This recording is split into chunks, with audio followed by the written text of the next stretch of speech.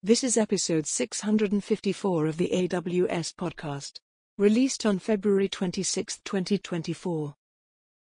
Hi everyone, and welcome back to the AWS podcast. Simon Leach here with you. Great to have you back. And of course, I'm joined by my co-host, Gillian Ford. G'day, Gillian. How you doing? Always awesome to be here. That is the way. And Shruti is missing today. She's got a customer meeting that she's doing. In fact, it's an all-day workshop. So, one of the features I hope of our podcast is we do real work. We don't just talk about stuff, Gillian, do we? We actually have real jobs. For sure. And I guess the load balancing joke is never going to get old between us as like the hosts and being able to distribute evenly across regions. We are three AZs. But it's true.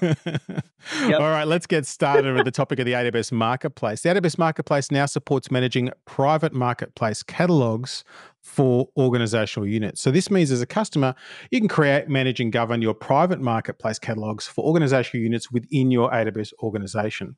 So this means you can choose the approved third-party software that's available in the marketplace for not just your overall organization, but your organizational units. And AWS Marketplace sellers can now access their tax documents in the AWS Marketplace Management Portal. So this includes the 1099-K form and the DAC7 report for the tax year. Tax, you got to love it. Let's talk about analytics. We're happy to introduce Amazon Data Firehose, formerly known as Amazon Kinesis Data Firehose. So we're renaming it. And Amazon Data Firehose is, hopefully for you, the easiest way to capture, transform, and deliver data streams into Amazon S3, Amazon Redshift, Amazon OpenSearch Service, Splunk, Snowflake, and other third-party analytics services. Now, the name change is effective in the AWS Management Console, the documentation, and the service web pages. There's no other changes, including service endpoints, APIs, the CLI, IAM policies, and CloudWatch metrics. Your existing applications will continue to work as they did previously. What's that joke about there's only two difficult things in computing and one of them is naming things? I think we're into that. So well done, team, for not changing the name. Now, you can reduce the complexity of maintaining your streaming data delivery pipeline. So Amazon Data Firehose will manage the provisioning and the scaling of resources for you. It integrates with Kinesis data streams, Amazon Managed Streaming for Kafka, and over 20 other AWS sources to ingest streaming data. You can also ingest data directly from your own data sources using the Direct Put API, and you can transform your data streams into format like Parquet and Awk, and dynamically partition data to write to Amazon S3 destination buckets with different prefixes using metadata attributes. All this is important for performance, and you pay only for the amount of data you process through the service with no minimum fee or setup cost. And Amazon Data Firehose also now enables you to select a time zone for bucket prefixes when delivering streams to Amazon S3. So you can add a UTC time prefix depending on what you need to do. Amazon MSK now supports in-place version upgrades for tiered storage-enabled clusters. So you can upgrade to the latest Apache Kafka version 3.6, which supports production-grade tiered storage as well. Amazon EMR on EC2 now supports retrieval of 10,000 steps completed within the last 7 days. Sounds like a good way to stay fit, keep your step count up. So now you can get up to 10,000 steps, which is increased from the previous limit of 1,000 steps. AWS Glue Data Catalog now supports delegating KMS key permissions to an IAM role. Amazon Redshift has announced support for the interval data type and continue handler statements in stored procedures. So the interval data type lets you specify periods or ranges of time like 12 hours, 6 weeks, or 1 month. And the continue handlers let you have better control over the execution flow within stored procedures. And this new exception handler enables applications to handle exceptions inside the stored procedure more gracefully to simplify the programming model. And Amazon Redshift has been busy. They announced auto and incremental materialized views for sharing consumer tables. They have also announced programmatic access to advisor recommendations via the API and support for H3 indexing and related spatial grid indexing functions. Amazon OpenSearch Service now lets you update cluster volume without blue-green deployment, so you can make it even easier without having to have a blue-green approach, depending on your style. And Amazon OpenSearch Service now supports TLS 1.3 and perfect forward secrecy. So this allows you to maintain very strong degrees of protection and help customers encrypt the traffic end-to-end by enforcing HTTPS. And we recommend that folks use TLS 1.3 wherever they can. An Amazon OpenSearch service now offers improved visibility into domain updates. You can see granular status values representing different stages of an update. You can simplify your monitoring and automation on configuration changes. Knowledge is power. And so now you can see a lot more information than ever before. Now, the good thing is, again, backward compatible. One of the important things is don't break stuff that people are already doing. If your automations rely on the old processing attribute, it will continue to work. However, we recommend you move to the new statuses as soon as you can because they are better. Simon, you are nailing it with these jokes. I don't know. Maybe it's the weekend. IT jokes, man. I tell you, there's nothing funnier than IT jokes. I tell you. Application integration. So AWS AppSync introduces 12 new Amazon CloudWatch metrics for enhanced monitoring. AWS AppSync now offers more metrics to provide more granular visibility into usage and performance.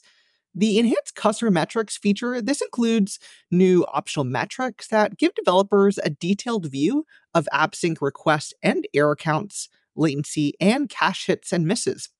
We've also introduced 2 new cache metrics to help diagnose network and CPU throughput issues. Metrics can be enabled for the full request or on a per component basis. AWS AppSync now supports environment variables in GraphQL resolvers and functions.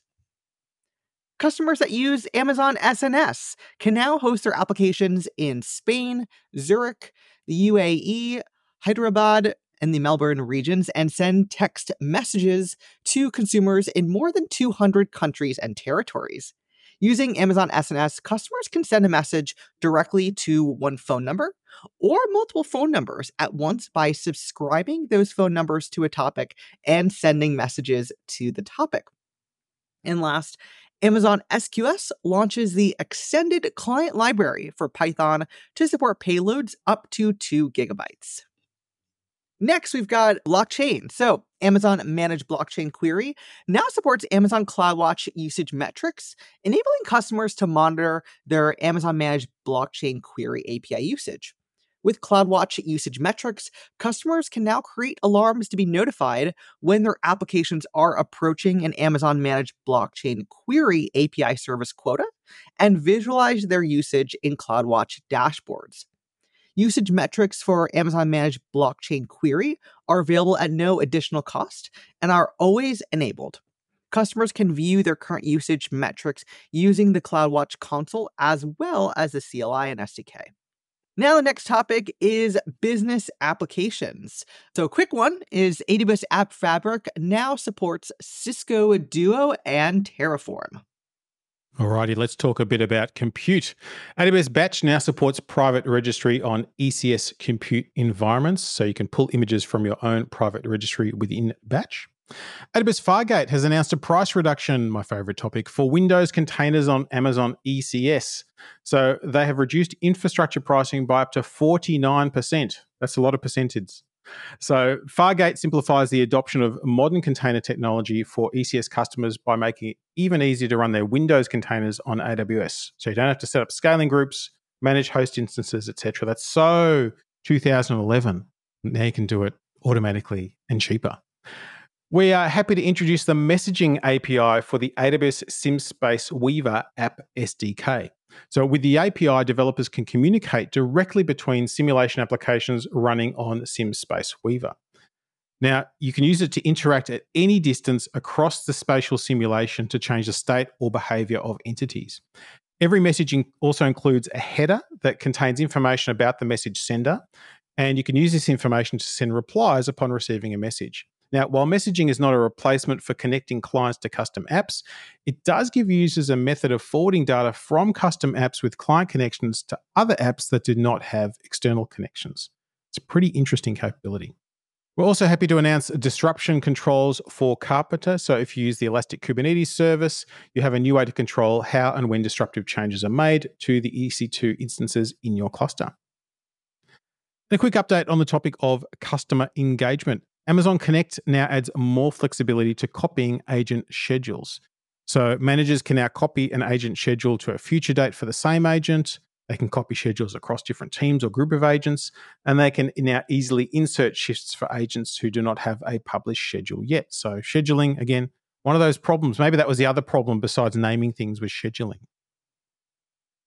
Next up, databases. So Amazon RDS for DB2 now supports auditing for DB2 databases. When enabled, RDS for DB2 stores the audit logs in S3 to meet your long-term retention policies. The audit log retention in S3 and other auditing categories can be configured in option group through rdsadmin.configure._db_audit. Remember that one, everyone. It's our procedure. You can get it tattooed to your wrist if you want. Amazon RDS from MySQL supports new minor version 8.0.36. Amazon Document DB with MongoDB compatibility now adds support for maintenance notifications to provide users visibility into scheduled maintenance activities on their Amazon Document DB clusters. Users can now receive near real-time notifications of scheduled maintenance activities through health events in AWS Health Dashboard in the AWS console and through emails. And the last, Amazon Document DB with MongoDB compatibility now supports text search. Let's move on to developer tools. Code Pipeline now supports additional trigger filters and some new execution modes. So there is now parallel and queued execution modes. And the trigger filters enable customers using sources from github.com, GitHub Enterprise Server, bitbucket.com, GitLab, and GitLab Self-Managed to control when a pipeline execution should be triggered. So you have much more control over the processing of things. If you're not automating your builds, you're missing out. It is the way to do things. We're also happy to introduce pull request approval rules in Amazon Code Catalyst. So now you can configure and enforce a minimum number of pull request approvals required before source code can be merged to the destination branch. And this lets you promote a high quality bar for changes in your code base. Let's talk a bit about end user computing. Amazon AppStream 2.0 has added support for session scripts and audio out in multi-session fleets. So this allows you to make better use of your instance resources, and you can now specify your own custom actions when a specified event occurs in user streaming sessions, and you can control what they experience. So you can do lots of different things like gathering logs for a program, keeping an eye on session information while the session is going on, cleaning up an application at the end, lots of stuff.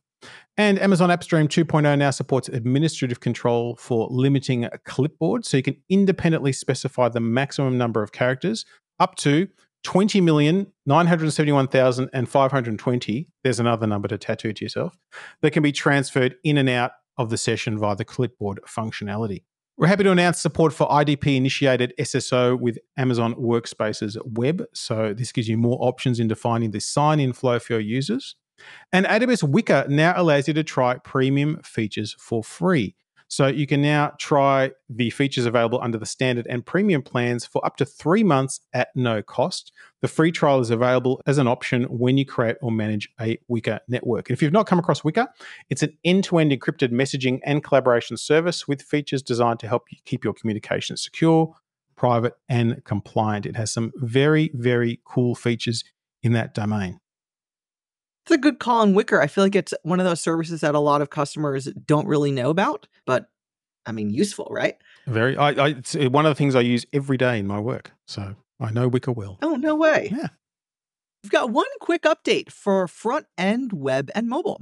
API Gateway now supports version 1.3 of TLS protocol on its REST, HTTP, and WebSocket endpoints. TLS 1.3 on API Gateway works by offloading encryption and decryption of TLS traffic from your application servers to API Gateway with AWS Certificate Manager for centralized deployment of SSL certificates using TLS. TLS 1.3, all the things. Speaking of the things, the Internet of Things, AWS IoT Core now supports online certificate status protocol stapling for server certificates. So if that's something you need to do, helps with revocation and handshaking and other stuff, then you can. A couple of quick updates in the world of machine learning. If you've logged onto Amazon Bedrock Console lately, you'll notice it has a modern look and feel. The updated UI improves usability, responsiveness, and accessibility. And the console now provides more seamless support for dark mode, which is the mode that I prefer. So I was very happy with that change. There is also a new Amazon polyneural Turkish voice. I'm going to mispronounce it, I'm sure. Berku, I think is the way. It is a Turkish neural text-to-speech female voice for Amazon Polly. I'm so glad you were on the same page about dark mode. That would have been a tough one. Yeah, we could have had a big argument about that, but yeah, dark mode is the thing that has saved my eyes in my elderly years. Oh, me too. I think it makes it hard for other people to work with me. Maybe if you can relate to when you change the font different colors. Well, I could make it blinking. Blinking is always an option. That's true. And onto management and governance. So AWS Control Tower introduces APIs to register organizational units. So customers can now programmatically extend governance to organizational units via APIs. So these new APIs enable the AWS Control Tower baseline, which contains best practice configurations, controls, and resources required for Control Tower governance. Now, I'll admit, this was one that I was going through and I was like, I actually don't really understand it. So, Simon, I know this is something that you've worked with a lot of customers on with Control Tower. So I'd love to hear your just opinion on this one and what you've seen. Yeah, this is super exciting because firstly, it's API driven and everything in the world should be API driven, including myself. But what's really interesting is that, the management of organizational units in large organizations is always a nightmare because organizations change over time. So everyone sets up their organizational units and it's just perfect. And then a reorg happens and it's a nightmare. And so this ability to monitor, maintain, and check when things are drifting out of OUs and baselines, et cetera, is super powerful. So think of it as a much better way to manage your overall organizational structure, particularly at scale, than you had before. Well, when you put it that way, I mean, it's just one of those things that at some point, every single company is going to want to be able to use this. Very true. There's only two types of organizations that have been reorganized, or organizations that are about to be reorganized. Love it. So true. All right. Another one from the Control Tower team is AWS Control Tower Account Factory for Terraform. Now allows you to customize the resources deployed and recorded by Account Factory for Terraform. And the last one in management and governance is CloudWatch Synthetics. It releases Node.js Puppeteer runtime version 6.2, version 5.2, and Python Selenium runtime version 2.1. A nice update in the world of media services. We're happy to announce libraries and tools for Open Job Description. So this allows you to describe portable render jobs. The update includes a set of 3 Python libraries and tool packages, the OpenJD CLI, OpenJD Model, and OpenJD Sessions. The OpenJD CLI package gives you a CLI so you can use, develop, and run your OpenJD jobs on your own workstation and render farm. And the others help you with integration and management. The AWS ThinkBox Deadline team designed OpenJD with current and emerging visual technologies in mind, so many graphics workloads will benefit from this capability. Let's talk quickly about migration and transfer. The AWS Transfer family now publishes events to Amazon EventBridge for SFTP, FTPS, and FTP servers, so you can manage your event notifications easily and automate all the things. And automating things around SFTP and FTP is fun because you're kind of bringing the old world into the new, and automation was not thought of back in those days. And AWS Data Sync now supports manifests for transferring a specific set of files. Using manifests, you can decrease your task execution times by specifying only the files or objects that need to be processed by your task. Now onto networking and content delivery.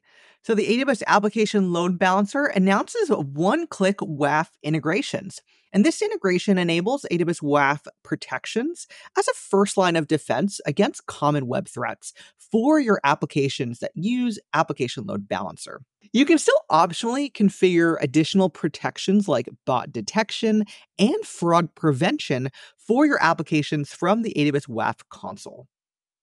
Let's wrap up today with the topic of security, identity, and compliance. Amazon GuardDuty Runtime Monitoring protects clusters running in shared VPCs, so you can now protect your workloads against potential runtime-based threats in that shared model. Amazon GuardDuty Malware Protection now supports scanning EBS managed key encrypted volumes. This is very, very cool.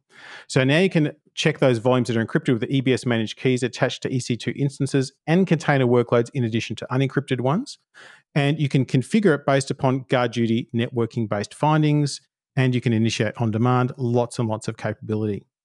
AWS Glue Data Catalog now supports delegating KMS key permissions to an IAM role, and AWS WAF announces capture improvements. So there is now support for audio capture in 8 additional languages, a new capture type that improves usability, revocable API keys, and lots of other stuff. There's also a new capture puzzle as well, so all kinds of capturing.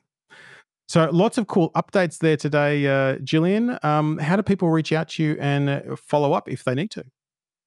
Miss Jill Ford on X, and I got to say, your dog is adorable, and I think your dog likes malware protection. He's anti-malware. When you started talking about GuardDuty, like your dog just kind of popped in the view and wanted to be featured. And he's so savage. So yes, that would be, a thing. And if you do want to give us feedback, awspodcast@amazon.com is the place to do it if you're the slow style like myself. And until next time, keep on building.